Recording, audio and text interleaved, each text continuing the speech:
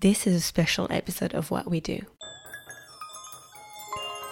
If you're listening in real time, yesterday we published a conversation between me and Nathan Ratapu, and we talked about natural wine, about his space in Paris, which is a wine shop and a bookshop and event space, and about decolonization, about indigenous rights, about feminism, especially in the wine industry. And we talked about his grandmother who passed away too early from something that could have been prevented and that could have been helped.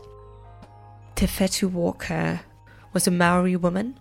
She was from the Teatenga Mahaki tribe, which is one of the 3 biggest tribes in New Zealand, Aotearoa. And I wanted to dedicate a special space for her because what she did is the embodiment of everything that we touched upon here.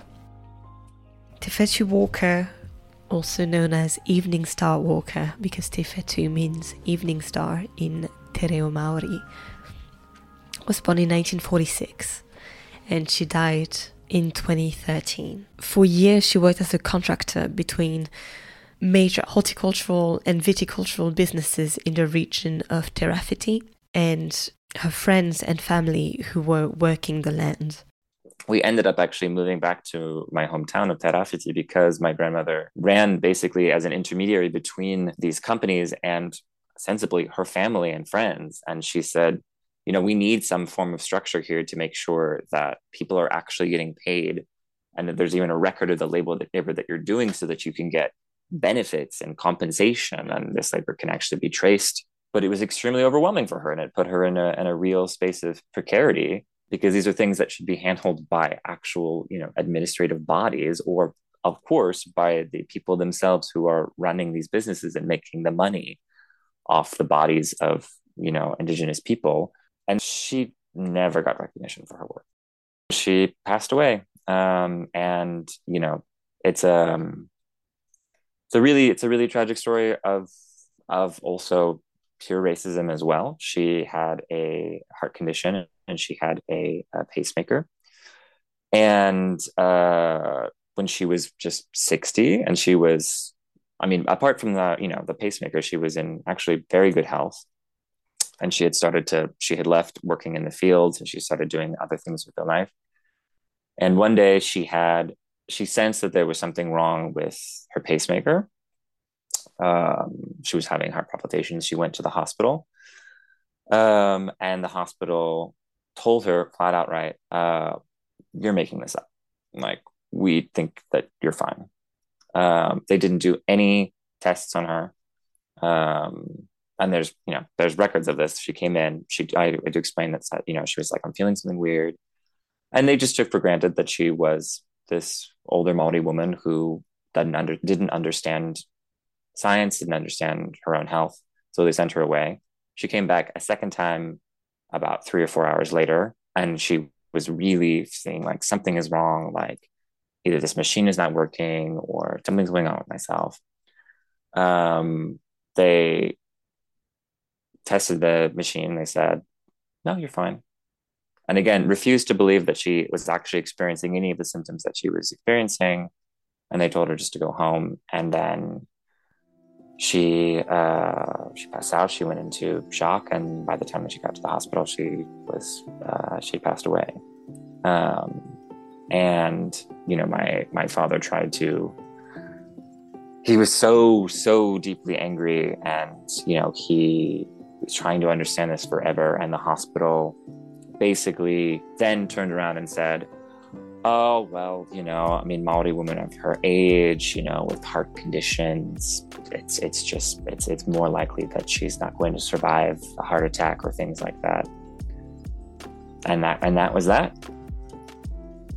It was totally preventable. But this is, you know, this is the horrible things that are still anchored. And it's, you know, obviously this is what happens to so many women of color who are just, they're not around the world, right? Who are in situations in which white doctors don't believe that they're experiencing pain and don't understand it. And these are often the intersectional realities too, for when we're talking about maternity, when we're talking about, women's health crises in general.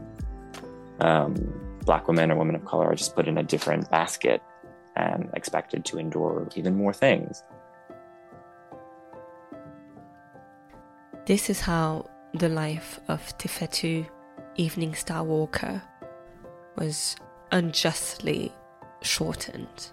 This is how many lives are lost, many beautiful souls are wasted, because to these days we do not believe women of color to know just as much, if not more, about themselves, their bodies, their lives as the authorities, white, male, colonial authorities. Today, in a so-called post-colonial world, these stories happen way too often, and it might feel sometimes that there's no hope, that these things have been happening since the beginning of time and are not going anywhere. But I want to believe that by talking about them, we are making a difference. We are raising awareness. We are opening intellectual windows. As Nathan said in yesterday's episode, we are creating circles of affirmation, and we are holding each other together.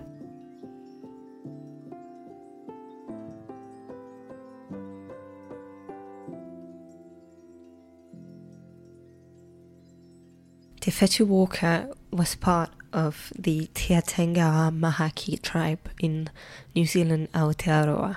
One of this tribe's most essential art and heritage is their songs, their waihetas.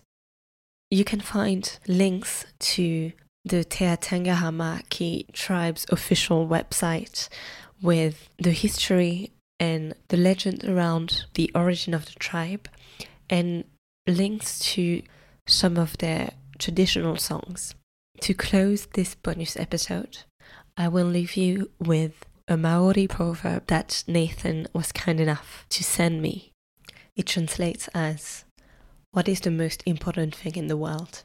It is the people, the people, the people." He aha te mea nui o te ao. He tangata, he tangata, he tangata. In memory of Te Whetu Evening Star Walker, thank you for listening.